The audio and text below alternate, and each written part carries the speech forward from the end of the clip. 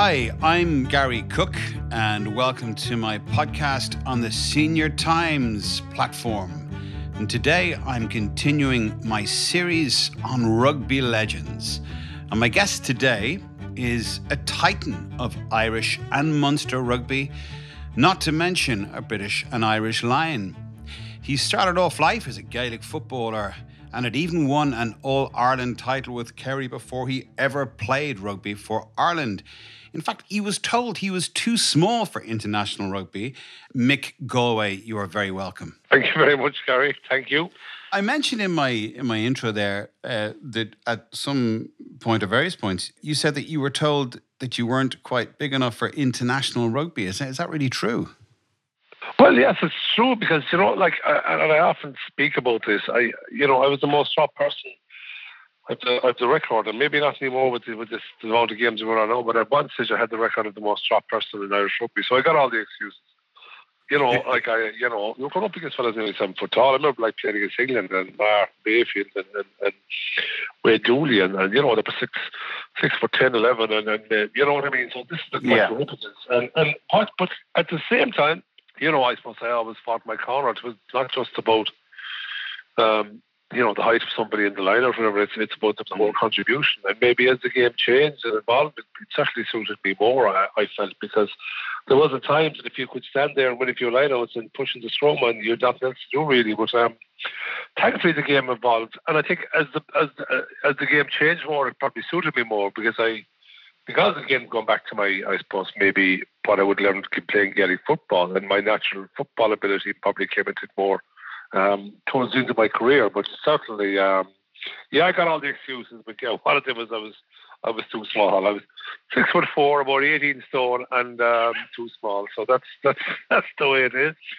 Thankfully, people like John Hayes came along, and when John Hayes came along and lifted a prop that was the same height as myself, probably 3 or 4 stone heavier than me, he was able to lift me to heights that nobody else could go, and that he saved my life and gave me an extra 20 caps in my career. So of all the people, John Hayes, I think I have to thank the most, the Bull Hayes. I hope he repays you in kind of pints and stuff like that for such absolutely kind thing to say. Your story kind of fascinates me for several reasons. On top of the fact that you're, a great player and a great leader and so on, but also, that you grew up really playing Gaelic football in Kerry, the kingdom. And I was just kind of wondering, what was your life like growing up? Just was it a life of sport and all that? Yeah, I suppose it was a life. It was amazing how growing up in Kerry, like any other young man, or maybe particularly in the time, maybe like I was growing up in the 70s when the Kerry Dublin rivalry was phenomenal. And the only thing in my head that I ever wanted to do, I didn't think there was. I didn't think outside of sport when I was that young. All I ever do was to play for Kerry, and I got that opportunity underage, and I suppose it's amazing. And I look back on it then, and there wasn't any pressure put on you about as soon as you were 12 years of age, you were being, would he make the Kerry Minors? You know what I mean? As these conversations were going on openly in front of you, you know what I mean? And yet it gave you something to aim for. And yet it could put you under pressure. And thankfully it didn't put me under pressure because I loved it. I just loved the thought that from day one, I loved the thought that if people thought that I was good enough for something, or if they said it to you, I just loved that. It never put me under pressure. I never actually felt pressure of going up to a level that, am I good enough for this? Will I be able for this? I'm not trying to be cocky here, but I was never afraid of competing, and I never doubted my own ability, and I always loved the challenge. And I suppose that's something that really stuck to me. But certainly, as a young fella, my personal goal, and maybe the people that were close to me, felt that, is he good enough to play for the Kerry Minors? And that was my first big goal. And thankfully, I got that opportunity. It didn't go too well. We were beaten by Tipperary, but that didn't matter. I kept going as I went on the Kerry Under-21s the following year. And then, of course, the rugby came along, and then I kind of missed out on the 21s, I would say, in 86. I wasn't picked because I was playing rugby. You know what I mean? And this is, I suppose, I won't call it a political thing, but this was probably the first time they went, okay, then there was a certain amount of people saying, well, you're going to have to make a choice between rugby and Gaelic football. And eventually I did make that choice, but I made it probably 4 years later, or maybe, you know what I mean? When maybe I was never forced to make that choice, but I certainly didn't want to make it. And I remember a time in my career that, you know, thankfully I was in a position to play football for Kerry and play for Shannon and Munster even, all in the one season, and you know, summer, winter. So there was probably 4 years that I was training 12 months of the year. But you know what? It didn't do me harm. You know, I hear about burnout now, and I hear about all that, and that certainly is part of, I suppose, what young people are. But I was always good to gauge my own, I suppose, my own fitness levels and my own where I was at. You know what I mean? And I think it's very important for young people to be able to know that, even at a young age. Like, you know, you see them all now, and they're really up on this, and they're doing the milkshakes, and they're doing the protein drinks, and God knows what. And that's probably a part of it, but it wasn't everything. You know what I mean? I think you can think yourself fit, and you can also, I won't say think, because you have to work on it, but you certainly, where your head is at is very important. Not alone from a fitness point of view, but from an injury point of view as well. I think, and both of those, I was mentally strong when it came to both of those. Am I fit enough? I am. Have I an injury? I have. But am I going to be okay? I am. You know what I mean? And I think that's something that certainly helped me. Well, it certainly sounds like you had a real temperament for the big occasion, because I mean, you were only 19 when you ended up coming off the bench in the 1986 All-Ireland final. You replaced Bomber Liston, didn't you, in that match? I did. I came on for the Bomber against Meath in Croke Park, and I came off. You know, Mick Lyons. That wasn't an easy debut. I remember I often slagged the Bomber that the Bomber was afraid of Mick Lyons, so Mick O'Dwyer took him off. You know what I mean? The Bomber was crying coming off the pitch. And I sucked out Mick Lyons. I often slagged the Bomber about that. But having said that, I was no sooner on the pitch when Mick Lyons tested me out. I remember he gave me a dig into the ribs and that. And I swear to God, I was on the pitch in Croke Park and thinking, look, not that I made it, but I made it to Croke Park. And I was, to be honest, the ball was up at the other end of the field, and I was looking up at the stand like it's, you know, I'd been in Croke Park maybe at this stage of my life 20 times, but I've never been on the pitch, and there was a part of you doing that. And then I got a dig from Mick Lyons, and then, you know, what did I do? I just swung back and I retaliated. You know what I mean?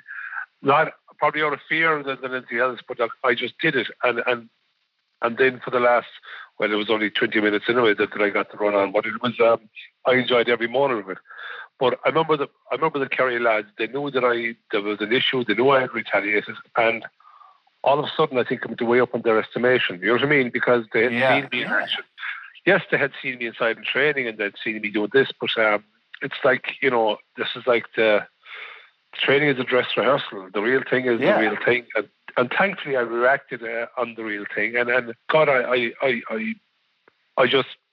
wasn't going to be intimidated. I wasn't, you know, it was my moment. It was my first championship game.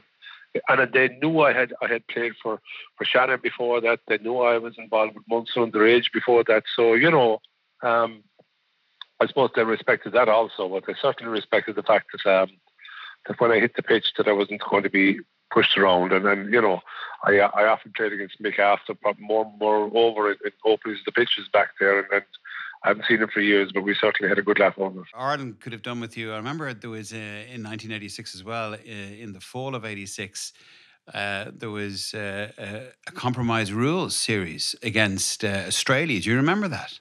I do, and I love that. I love that game. I tell you, I just love. Would you believe? I'll tell you a good one now. You talk about that, right? The Victoria schoolboys came to Ireland in 1984, and I had played a bit of rugby, so I knew how to tackle. Yeah. The Victoria schoolboys played the Kerry Miners below Killarney, and I played exceptionally well that day. I was midfield, but I was able to do what all the other, probably a lot of the Irish lads could do. I was able to tackle, and I knew how to tackle fellas. So at the compromise rules, you were allowed, you know, around the tackling that. So that made it great. And then, would you believe, I was asked, I got an opportunity, like I was asked to go to Australia that time, right? There was two players asked, Jimmy Steins and myself, right? Yeah. I didn't go, obviously. I remember going home to my mother, got up, and this was during the early 80s, and then I was the last one at home, and three of my sisters had just gone off to America, so, you know what I mean? Yeah. I remember my poor mother, she was crying, she said, you can't leave me, I was the last one at home, you know what I mean? I was the youngest of eight. And look, I'm not saying that I would have made it in Australia. I'm not saying that I even wanted to go to Australia, but it just came up made. To be honest, I was always probably a homeboard, but yeah, the compromise rules. I would love to have played that in my prime, you know, because I felt, you know, people might say, and I'll say it myself, you know what I mean. Rugby probably suited me more than Gaelic football, but something in between, which was compromise rules. I'd love to have played some of that. I'm sure you would. Or I remember that series. I just got back from the United States myself, and I remember that as being particularly, shall we say, volatile. It was. It was. It was great fun. Think you're not smart enough to own a smartphone? Well, think again and think Doro. Doro phones are designed specially with the older person in mind. They're easy to use with louder sound and larger text. Plus numerous state-of-the-art features that don't compromise on performance or quality. To learn more about the full range of high-tech Doro phones, visit doro.ie. Doro phones. Make friends with innovation. Your free travel card can be used on all expressway coach services. Despite restrictions, we're staying on the road. Whether you need to attend a medical appointment or for any other essential journey, remember to travel with Expressway. Expressway, keeping Ireland connected. If you're enjoying this podcast, why not subscribe to Senior Times, the magazine and website for people who don't act their age? Or maybe you have a loved one or a friend who you know would love to read more. You can buy a subscription and have the magazine delivered direct to their door. To subscribe to Senior Times, visit the website at seniortimes.ie and like us on Facebook at facebook.com/Senior Times. Now, I know you come from Currow in Kerry, and you're not the only one who jumped from Gaelic football to rugby, because you've quite a few very famous compatriots who did the same thing, including Moss Keane and Mick Doyle and Tommy Doyle. That must in some way have helped your decision, did it? It did. It suited me. I suppose at the time I just felt it was the normal thing to do. It's only when you get older you realise, Jesus, but that was fairly unique. You know what I mean? Which, yeah, I remember Moss playing football for Currow. You know what I mean? I remember Moss, like he would have played maybe for Ireland, and in the summer he played football with Currow. And I just thought that was the natural progression. You know, I didn't remember the guys. I got to know the guys very, very well after that. You know what I mean? Like they'd be born in Currow and that. What was it about rugby? What was the pathway there, or was there a pathway between Gan Rugby and Kerry? Yeah, there was a pathway in Castleisland, but the thing with Moss is Moss never played. Moss went from Currow to I think he went to St. Brendan's, the same in Killarney, so that's where he went to school, and then he went straight to UCC. So Moss's route would have been he would have started rugby in UCC. I know the guys. I think they went to Newbridge, and they might have gone to college in Dublin. So the rugby route for them was probably much straightforward. My own, as I said, I was immersed in wanting to be a Kerry minor, and I remember we played a bit of basketball and we played a bit of soccer. And then our soccer team folded, so a few of my friends were going to Castleisland one night and said, "Come down and try the rugby." So just down I went, and of course, typical. I was only 17. Went down to Castleisland. The following day, the people said, "Look, there's a trial game in Limerick tomorrow, West Munster trial." "Oh, we'll go down to that." And my first ever game of rugby was a West Munster trial. You know what I mean? And I actually got through, and I got through to the final trial. And to be honest, I'm not saying I was good enough. But my biggest issue, I didn't actually know the rules. You know what I mean? So, you know. Neither did some of the other players. Oh, well, that's it. It's like a lot of fellas got through their whole life without knowing the rules. Yeah. But certainly... Well, they're always changing anyway, so, yeah. Well, that's true. But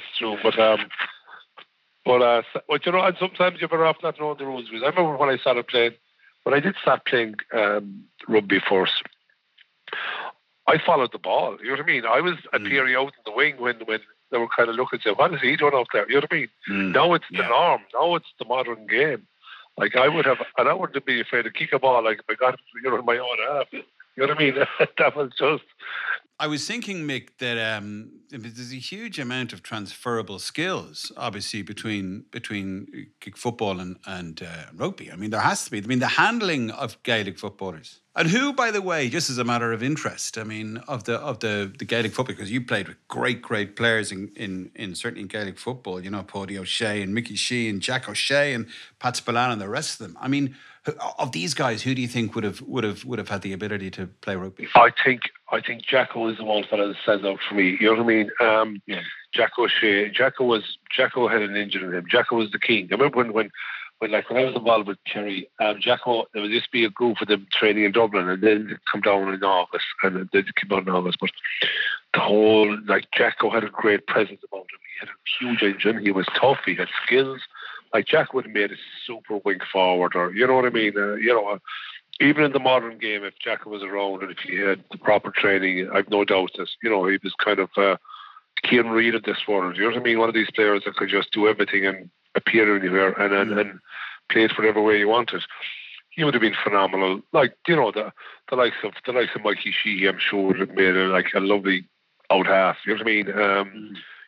Maybe a bit like Raj. You might have to mind him a bit, but at the same time, if you minded him, he'd certainly do the business for you.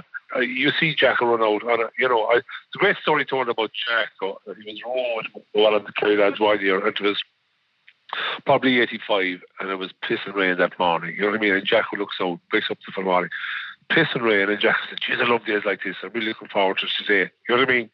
Anyway, if you get the following year, 86, they're there again. Lovely morning, sun splitting the stones. Jacko, same comment. I love days like this. I'm really looking forward to it. You know what I mean? Sometimes as a person, but more importantly as an athlete, you look out and you say, you even take on the elements. You know what I mean? You'll say, I love this. This is going to do. And that's the kind of player Jacko was. And this is what, you we looked at the golfers there in the Masters recently. Some of them were able to handle elements, more not. I think it's all about embracing them and again convincing yourself that you're okay with whatever the elements throw at you. Like, how badly do you want it? And the more you ask yourself those questions, particularly as an individual, but if a team can be like that, and if a team can all kind of buy into something like that, and that's what I would have been involved with, teams. Which it's so important. How badly do you want? How badly are you willing to go through the mill, to hurt yourself, to sacrifice, whatever? And it's not just on the day. It's leading up to it. It's a way of life. It's everything. You know what I mean? And it's if you want it badly enough, I can guarantee you. And if you're a positive person, you're halfway there. You know what I mean? And I do, absolutely. I remember not so long ago, one of your compatriots, one of the greats of all time, Brian O'Driscoll, said in an interview, when he was talking about the toughness of the game and how tough rugby is, and that you've got to be willing to get the guy, and you've got to be willing to give him a good hit, and you've got to be willing and able to take a hit. And the implication was, if you don't like smashing into people or being smashed into, rugby is not your game. And I was interested in the reaction to it. It was almost like, oh, that's going to be on the pale. He shouldn't be saying that. But I thought, fair enough. What other way would it be? What other way would it be? You know what I mean? And I suppose back when I was playing, it was much more open. You know what I mean? I remember you'd be playing, and you'd know after a minute if you're going to win the game. You'd literally crash into somebody from a kickoff or whatever, an attack or whatever, and you'd know by the reaction that you'd get from them. You'd know the reaction of yourself. You'd know, you know what I mean? You'd nearly know after a couple of minutes that whether you're going to win this game or not, because of really? Body language, because of and then there was games that if we go down to the wire, but certainly no. And Brian was 100% right there. You know what I mean? And I suppose, and particularly I'm Brian as a centre now. You remember, imagine what it's like up front in the forwards, where it's like it's a battle from the first minute to the 80th minute, but that was part of the game, and that's what we liked, and that's why we played it, and that's why we kept going back to it. You know what I mean? Well, that's one of the questions I was going to ask you. I was going to ask you later on, but in seeing we're on it now, I might as well get straight to it. Tell us, what is it like to be facing down to lads who are huge, who are incredibly, tough, aggressive, who really want to inflict damage? And I don't mean that in a bad way. I just mean, they're going to smash into you. That's it. So what is that like, Mick? It's challenging. There's no doubt about it, and it certainly makes you ask questions of yourself. You know what I mean? And you have to be prepared. You just can't go into a situation or a match, you know what I mean, where you're coming up against fellas and they're tough, they'll ask questions of you, and you have to be able to do that back. That was one of the great things I think that happened in, say, with the Heineken Cup, the start of the Heineken Cup. We were able to win games at home. We weren't able to win them away. We had to learn an awful lot about ourselves, particularly on our away form, and particularly playing in France. You know what I mean? You come up against fellas in France, and even to this day, it's a huge thing in France. When you're coming up against fellas, they're playing on their home pitches and they feel invincible, and yet you have to go there and make them feel under pressure. You have to make them feel that you're not intimidated. You can have to make them feel, just because they push you around and start roaring and shouting and the crowd gets behind them, that you're still not beaten. There's a great saying in sport and a great saying in life that you'll never bet. And if you go in there with that mantra, you always have a great opportunity. You're never bet. You're never intimidated, and you never throw in the towel, and you never show weakness. I know that's all very fine to say, because there has been times in my life that you would be kind of questioning yourself, say, "Jesus, this is not easy," but you don't show it. You know what I mean? Because at the end of the day, the fella that you're playing up against as well is using his head, and maybe he's probably more scared than you are, but he's not letting it on. You know what I mean? And then it's a battle of wits. It's a mentality thing, and of course you have to be able to add the physicality. Particularly back then. Now I think it was never more apparent now that you have to be so intelligent to play the game, so clever to play the game. Particularly you look at the issues with tackles and that. Like, I see fellas now, like back when I played, there was no TMOs. You could crash into a fella with a shoulder. You could, you didn't have to wrap a fella with a tackle. You know what I mean? It was certainly a lot more physical. A lot. Probably, let's say, dirtier, but not as physically with all the hits you're getting now. But no, it's all part of the game. You had to be ready for the physical side of the game. I remember the first time I ever played an international. My first international was against France, and I remember thankfully it was in Lansdowne Road. And the previous week there was an AIL game on. Ballymena were playing against Shannon, and the match was up in Ballymena.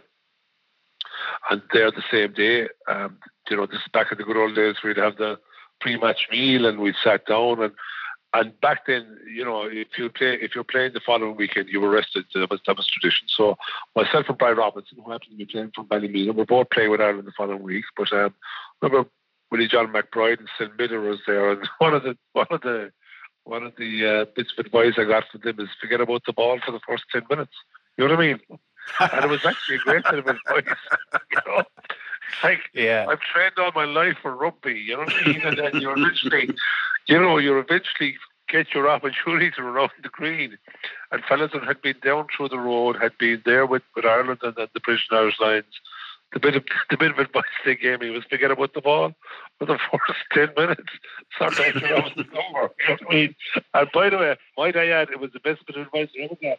The thing I've always really been interested in rugby, really kind of liked about rugby, was the idea that there's an incredible fraternity between the players. There's a real bond. Oh, absolutely. You know what I mean? Even like, particularly with the lads you play with, obviously, but the fellas you played against, you know what I mean? Like, there was a great trust and a great camaraderie, and there was a great, respect, I suppose. You know what I mean? Because you would have gone through the mill and your backs would have been to the wall. And it was like, fellas, I won't compare it like going to war, but sometimes it felt like you were going to war. You know what I mean? Yeah, sure. You would have to trust the fellas around you. You know what I mean? And you knew that, look, if there was an incident, if there was an issue, you look around. First thing you look around and say, oh my God, And then you'd say, hang on a second.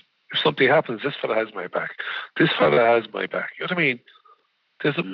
We don't have to have any fear here because, you know what, if something happens untoward or outside of the rules, this fella's going to have my back. And there was instances of that in our playing careers. And then maybe only for a fraction of a second on the pitch, maybe only for whatever, you know what I mean? But, you know, it was always very important just to have somebody around you that you could trust and say, look, you know. And as a matter of interest, when you went on the Lions tour, only 2 years into your international career, British and Irish Lions tour of New Zealand in '93, what was that tour like for you? How did you find the Lions experience? I loved it. I absolutely loved it because I suppose it was the last amateur Lions tour. Firstly, it was for 10 weeks in New Zealand. You know, 16 matches, 2 games a week. We went to places, and they just loved to see us coming. They loved the Irish, and there was only 2 of us there, myself and Nick Popplewell. You know what I mean? It was a majority of the English players were on it. Yeah. But I loved it, and you know, of course, like being away for 10 weeks, it was tough going, but it was a fantastic experience. And then, you know, you go into places like maybe the Lions had never before played there. You know, little villages in some provincial town in New Zealand, maybe the population of 300 people. You know what I mean? And there's a Lions team coming into town, and you know by the locals that like this is their holy grail. You know by the players you're playing against that this is their holy grail. You know what I mean? Some of them might never play for the All Blacks, but you know, not every All Black gets an opportunity to play against the Lions either. So, you know what I mean? Yeah. So from that point of view, I loved every moment. I really enjoyed it.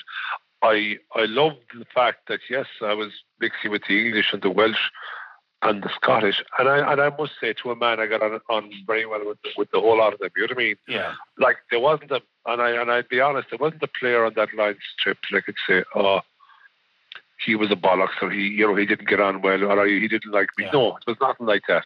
It was an experience. And then when I look back on it, there was 30 players, and there was a forwards coach, there was a backs coach, there was a manager, there was a doctor, and there was a physio. There was 35 people on that trip. Now you look at the modern trip days, there could be 100 players or 100 people going. You know what I mean? When we were out there, we got a bagman, and a bagman doubled up as a rope man. You know what I mean? And that's the way. Oh, you had a liaison officer. The liaison officer was very important. You know what I mean? It was basically, this is before Google and God knows what, so he was able to tell us where to go and where not to go and what to do and whatever. Yeah. That's the way it was. Oh, I loved it. I certainly loved that trip. And again, I suppose it's only when you finish up and you look back at it and you say, oh my God, how lucky was I to be on that trip, you know, and that Spain. And I certainly enjoyed every moment. Your free travel card can be used on all expressway coach services. Despite restrictions, we're staying on the road. Whether you need to attend a medical appointment or for any other essential journey, remember to travel with Expressway. Expressway. Keeping Ireland connected. Think you're not smart enough to own a smartphone? Well, think again and think Doro. Doro phones are designed specially with the older person in mind. They're easy to use with louder sound and larger text. Plus numerous state-of-the-art features that don't compromise on performance or quality. To learn more about the full range of high-tech Doro phones, visit doro.ie. Doro phones. Make friends with innovation. Now you played obviously towards the end of the amateur era, because it went professional pretty abruptly around in '95. So you straddled the end of that into the new professional era. So what was that like? How did things change, or did they change quickly? They changed quickly, but it took a while for things to fall into place. I remember, as we said earlier, I got my first cap in '91. That '95, I picked up about 20 caps, and then you see, I suppose my career was like, I put it this way: I was good enough to go to New Zealand in '93 with the British and Irish Lions, only 2 of Irish players, and then 2 years later, I wasn't good enough to be on the Irish Rugby World Cup squad. So I was kind of just finding myself out. And the game was going professional. Yeah. Things were changing. And I, to be honest, I found myself out of the Irish squad, even though as soon as the game went professional, I was a professional player. And I might, you know, I was, and again, going back to, thankfully, the channel, which we're talking about, as you say, but as soon as the game went professional, I was offered a contract. I got that contract. That was my contract. I got the next one. So, but I bought it, like I looked at it as a last chance saloon. You know, a lot of people might have looked at it as a career, but you know, what the RFU did with me is they gave me 7 one-year contracts. It was probably a great stroke on their behalf, because you know, if they'd given me a 3-year contract first time up, I might have thrown in the towel. So, but I didn't. You know, and all of a sudden I was in the middle of being a professional rugby player, but it was my job, and I quite enjoyed it. And I also knew that I was in my 30s, and that I was, you know, I was really knocking everything out of this. Like, I was lucky enough to be still a Captain Ireland when I was 35. You know what I mean? But at the start of professionalism, yeah, I wasn't getting the breaks. Let's put it that way. But by the time I was finished of my own career in professionalism, I was, like, I put it this way: my last game for Ireland was when we beat Scotland by a record score in Lansdowne Road, and I was captain. You know what I mean? So, you know, I had a lovely finish to my career, even though, you know, it was kind of more or less told, look, isn't there more in you? I probably knew it myself, so I was happy enough with it. But certainly, I think when Warren Gatland came along, I played against Warren. You know, when Warren Gatland came into the Irish coaching setup, that was 98, wasn't it? It was 98. I found myself back in the Irish squad. Okay. And then 99, I didn't make the Rugby World Cup in 99, but thankfully, Munster had started going well. We'd started going very well. And then by 2000, I remember we were playing against England over in Twickenham, and it was a good day to be on the subs, as we got hammered by about, we got hammered about 40 points. I remember myself and Trevor Brennan came on at half time, and things changed around a bit. But then the following week, I'll always remember this, and this was a huge turning point in Irish rugby. The following week, Ireland were playing Scotland at home. We hadn't beat them in the 90s, I think. In 2000, we were playing Scotland, and Warren Gatland makes huge changes. He drops like a lot of players that have been there for a while. It brings me back to I got my first start in the Six Nations, between Six Nations for 5 years. And the likes of Peter Stringer, Rowan O'Gara, John Hayes, Simon Easterby and Shane Horgan all got their first caps that day against Scotland. I was right back for the first time in 5 years, so I knew that if it didn't work out this time, I wasn't going to get another opportunity. Yeah. Well, didn't you have that moment you had that moment? The O'Gara moment. Yeah. They look like your children in it. They look like their children. I'm like a mother hen standing over them. You know what I mean? But you know what? They made me look taller, didn't they? You remember that little saying we were saying earlier, was too small for international rugby? Yeah. I was kind of looking around and I said, well, at least I'm taller than these two lads anyway, so I'm kind of yeah. What was the line I heard you said about the Stringer O'Gara, that pose or that photograph that you said? What was it you said about it? If you two don't play well, no, yeah. And if you don't play well, and I didn't put it as nice as that. If you don't play well, say none of the three of us can play for Ireland. That's it. It's a very clever reverse psychology. I use it a lot in my life. Believe me. Well, it's a way of kind of telling them, you've got great responsibility on your shoulders here, and you're letting me down personally, and I'm much bigger than both of you. You're right. You're right. It was amazing, and I look back at that, and I remember when those two lads came in and sang, and those two lads would have done anything for me. I remember asking, because I had kind of guided them through Munster as captain, and thankfully I was there for the first day that they got their first caps, because we all know what the impact they've had on rugby. Yeah. In Ireland, and Roger still having it over in La Rochelle, you know what I mean? But, you know, it was great to be part of the day. Not alone was I delighted, obviously, to get back on the Irish team for myself, but I was delighted to be there with those lads, and John Hayes, Simon Easterby. I was delighted to be there because it was a new beginning. And new beginnings can work out great, and thankfully they did. Look, we didn't win anything that year, but look, Well, you beat France, of course. You beat Yeah, France. we beat France.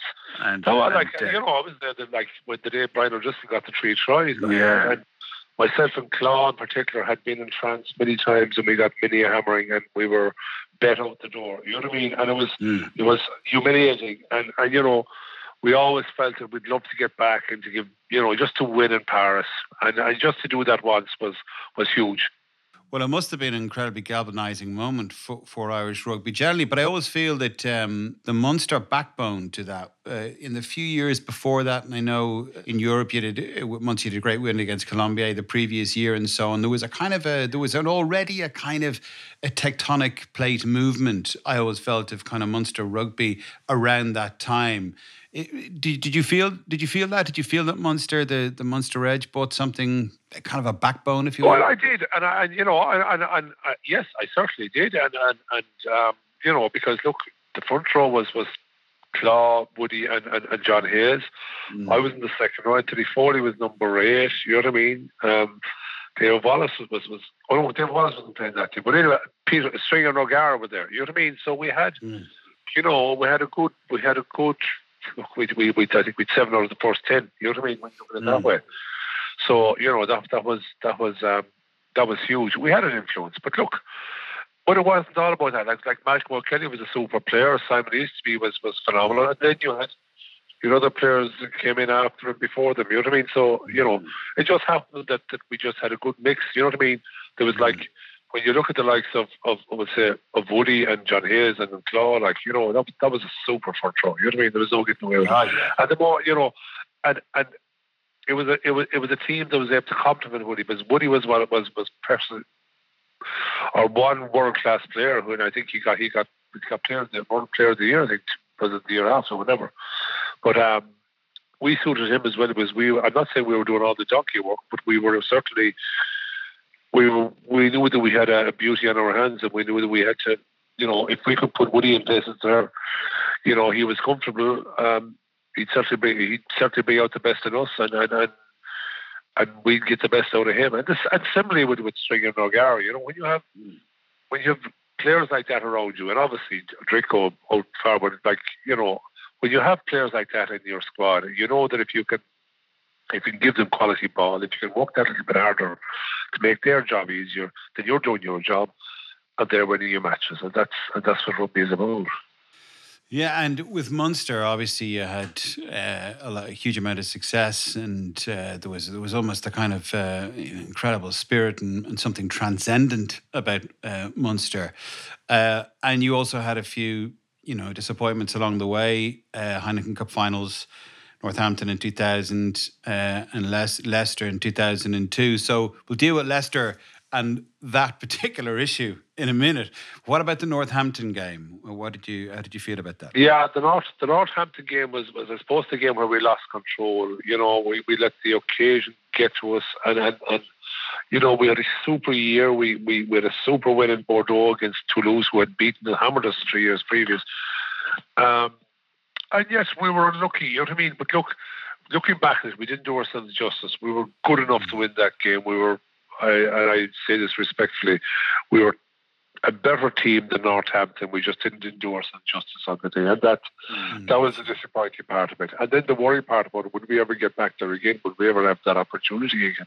Was this a once-off? And thankfully it wasn't, because we did work hard, and we had our disappointment in Lille, the John O'Neill try that was and yet wasn't given, and then we found our way back into the final again in 2002 against Leicester, obviously. And I was just where this is going, of course, Mick. Of course I do. I was watching it on YouTube. YouTube is the greatest invention ever, really.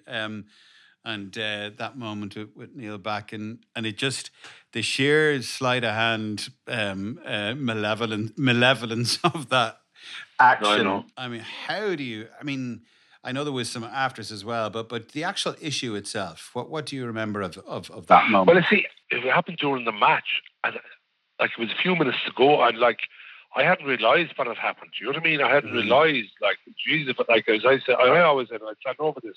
If I realised that Neil Mack had done that, I would have started to scrap. You know what I mean? There's no getting away with it. Like, the referee would have had to get to the bottom of it. Unfortunately, there was no TMOs, there was no nothing. You know what I mean? And it happened, right? And then Neil Mack, after the match, said he did what he had to do for his team. Fair enough, weren't happy. But then 3 months later, he apologises, and I'm thinking, will you stop? You know what I mean? Like, this is, you know, and that's what really, and I said it, I met him afterwards, I was like, why the hell did you have to do that? You did what you did for, you know, for your team to win the match. And yet, you know, I was talking at the time that people in Leicester were giving up their membership. They weren't doing that. You know what I mean? Look, he did what he did, and that's fine. But don't turn around 3 months later and apologise. Like, that's the part that really galled me. You know what I mean? What did he say to you when you challenged him, Donald? What did he say? He just kind of shrugged the head, and you know what I mean. But he knew that that's it. He basically, you know what I mean. Like you make an action, you talk about it, you make that decision, and you don't go back on it. You know what I mean. So from my point of view, he did that. But anyway, look, that's what it was. But can I tell you something? During the lockdown, and particularly the first lockdown, I'd never watched that match over. You know what I mean? It was just one of those games. I said, I don't need to watch this, I'd be too upset. But I got around to watching it during the lockdown, which was on one of the replays. And I watched it, and I honestly thought that day that we got a bit of a hammering, but we didn't. And I looked at the whole game again, and I'm thinking, because I've spent the last 20 years thinking, or 19 years to be exact, thinking, well, we weren't good enough. And yet I looked at that game again and said, Jesus, we missed so much. You know what I mean? Again, we didn't do ourselves justice on the day, which was even galling me more. But I got great satisfaction out of thinking that, hang on a second, we were good enough. We were so close to it. Yes, we came up against a very good team. They scored 2 tries. We didn't score any. But we made mistakes that we usually wouldn't make. And, maybe, yes, they forced us into some of those mistakes. But I went away only less than a year ago thinking, hang on, we weren't that bad at all. We were just unlucky on the day. And that gave me a bit of solace, to be honest. You know what I mean? Yeah. But then, obviously, look, we knew that some of us was at the end of the road for us, but we knew that there was a bright future. We knew that this wasn't a flash in the pan, and Munster were going to be around. So just to be part of the building of that was very important. Yes, we lost 2 finals, but there was better to follow. Well, 2006, of course, the great moment finally arrived for you, even if you weren't playing yourself. A word I wanted to sort of just touch on about your colleague and friend, Anthony Foley. Incredible shock, obviously, to everyone. You must think of him a lot, do you, as one of your great friends? I would, and he was one of my, he was one of my good buddies. I was the best man at his wedding. We got to know each other when he was just came out of school and straight into rugby, and I was there for all his moments when he started playing with Shannon, when he started playing for Munster. I played the day he got his first cap for Ireland. You know what I mean? So we were great pals, and he had been in my 50th the week before he passed away. You know what I mean? So it was a huge shock to everybody. Look, obviously not as much of a shock to his family or loss, maybe I should say. But the shock was awful. And yes, I still think about him. I still think of, God, he was much younger than me, great at his stuff, and it just shows you how fickle life is. And again, getting back to what we're going through at the moment, sometimes we just need to stop and think and prioritise and just be thankful for what we have. And please God, we'll have those days again. But to answer your question, Anthony often comes into my mind, and we often miss him. It was actually amazing. After the first lockdown last year, we were going to have a get together in Killaloe and have someone give us soccer or some charity thing. You know what I mean? But unfortunately, COVID put it into that. But we'll do it again, and sure. He might be gone, but he won't be forgotten. We'll have many good days celebrating Axel's life down around everything. Sure. A total gent. And like again, once you got to know actually, you're a real friend. People loved his company, and I loved playing the game of golf, and I just loved his wit and crack and humour, and I think everybody that was close to him realised that also. Can I ask you a little bit as well about Shannon? Because I know you've had a hugely successful career, Shannon. You won 4 AILs in a row in the 1990s. Yeah. You coached there as well. Tell us. I coached there as well. I had a great career with Shannon. Like again, I played for Shannon the same year that I won an All-Ireland. I won once and seen a couple of medals with Shannon the same year I won an All-Ireland medal with Kerry. You know what I mean? And that was part of my rugby career. Like I was playing with the likes of Ginger McLaughlin and Colm Tucker. These were my heroes. You know what I mean? I was one of my first games I played against those anything. You know what I mean? I was. These are fellas 6 months earlier. I was playing rugby below Castle and not knowing that ever even get to the same stadium as them as my pitch. But Shannon was great. Shannon, I love Shannon. Shannon, like we talk about the parish and the camaraderie down there, and we had a great team. You know, we had a great team. And again, Axel was captain when we won 4 in a row. But we had some phenomenal players that came through Shannon, and it was great to be part of it. And it was great to be part of Shannon. Like the AIL was huge. Obviously, then professional rugby came along, and then the Heineken Cup and the Guinness Pro 14. But the AIL was king there for a while. But I loved my time in Shannon. I loved getting back there, coaching them, and then giving them a handout. And we were pretty successful coaching as well. I had a good old few years there. And, to this day, I still have great friends down there. I get to go and see them anytime I can, which hasn't been for the last year. But, good people. And I have friends for life in Shannon. And, what I loved about them is they were a real club. The parish, the aisle, all that. I loved that. I loved the passion that they had there already, and maybe they liked it too because they saw someone that bought into it, and I certainly would have bought into it, and I loved it, and it was an easy place to be.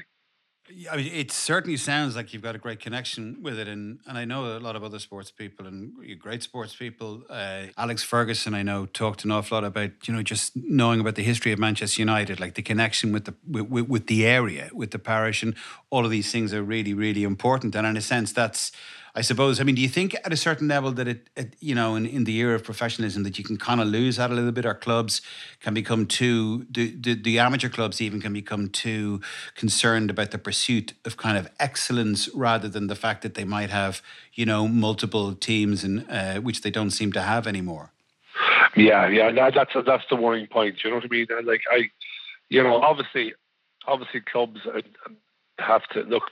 They demand success and demand existence and God knows what. But certainly, they should never forget where they came from. And that's something that I loved about Shannon. They've been around there since 1884. They've been there since the same year as the GA was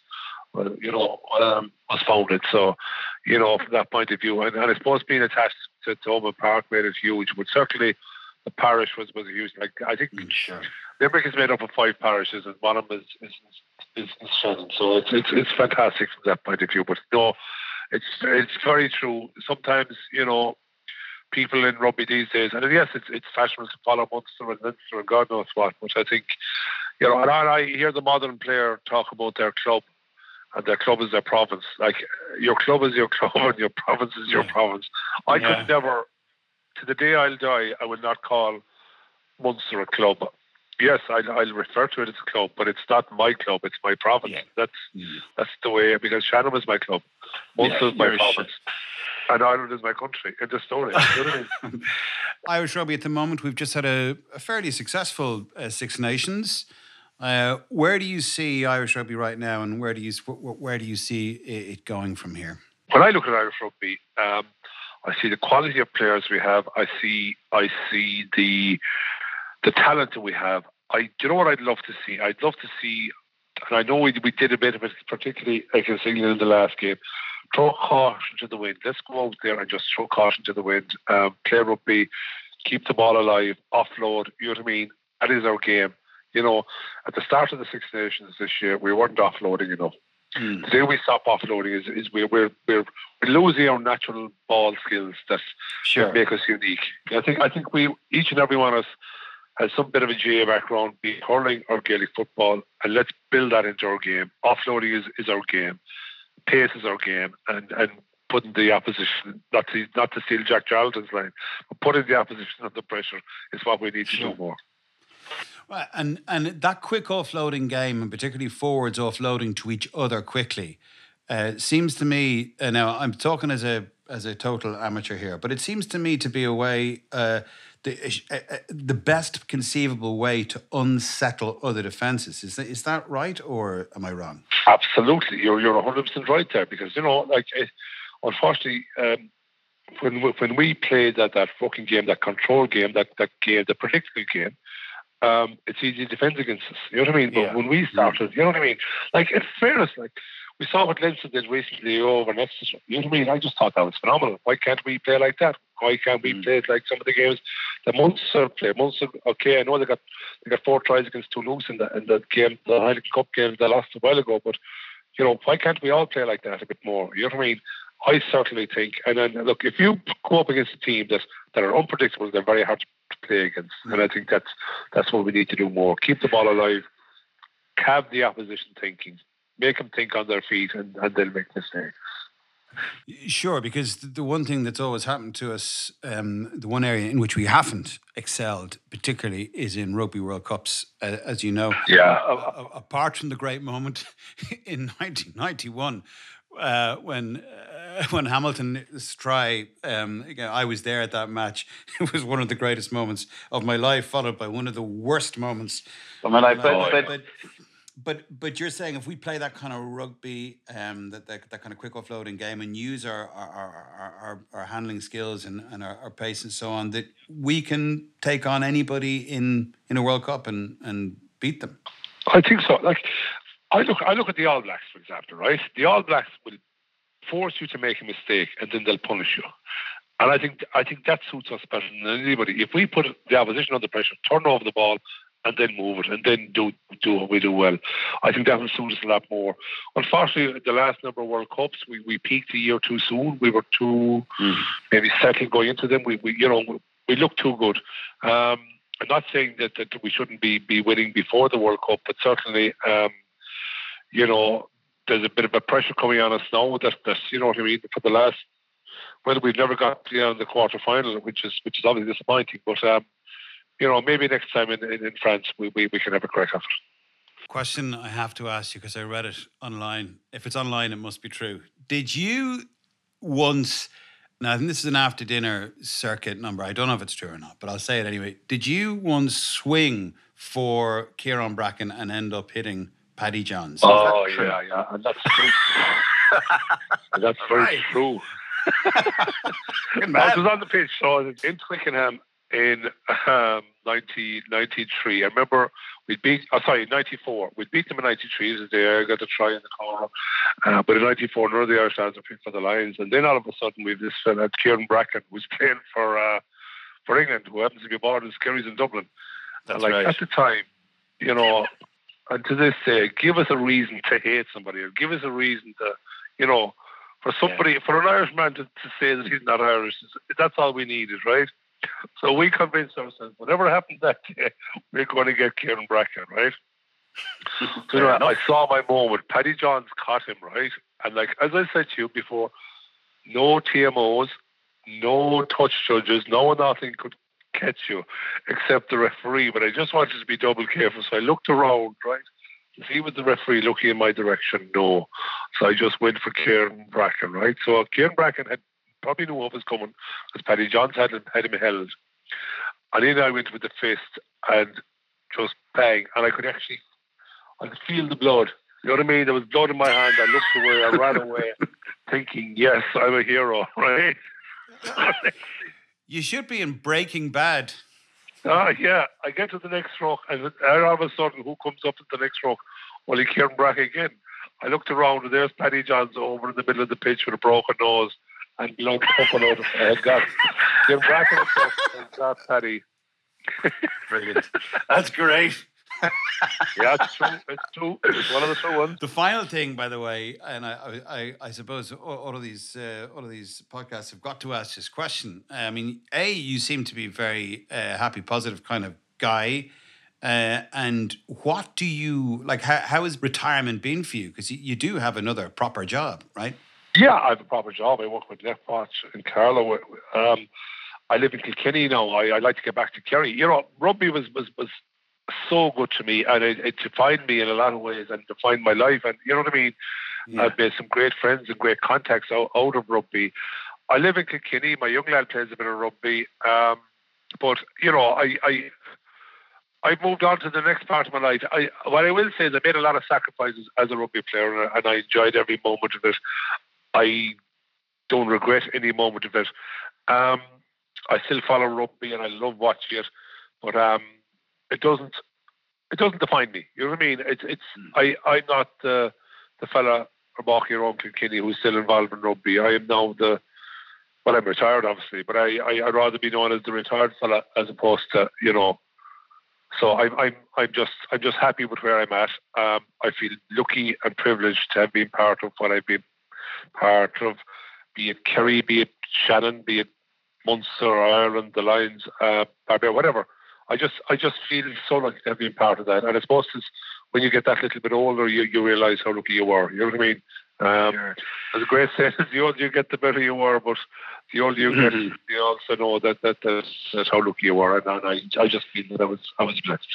It's been fantastic talking to you. I could talk to you for another day, really. Your stories are just amazing, and your insight as well. So thank you very much, and talk to you again. See you. God bless. Bye. God bless. Take care. Bye. And that was Mick Galwey. Wow.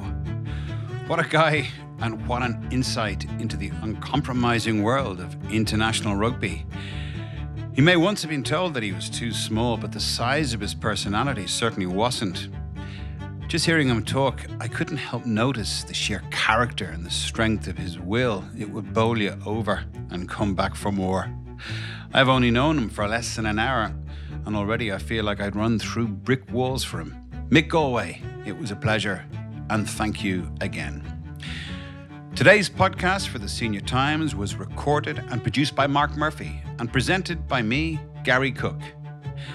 And I look forward to seeing you again in my next episode of Rugby Legends.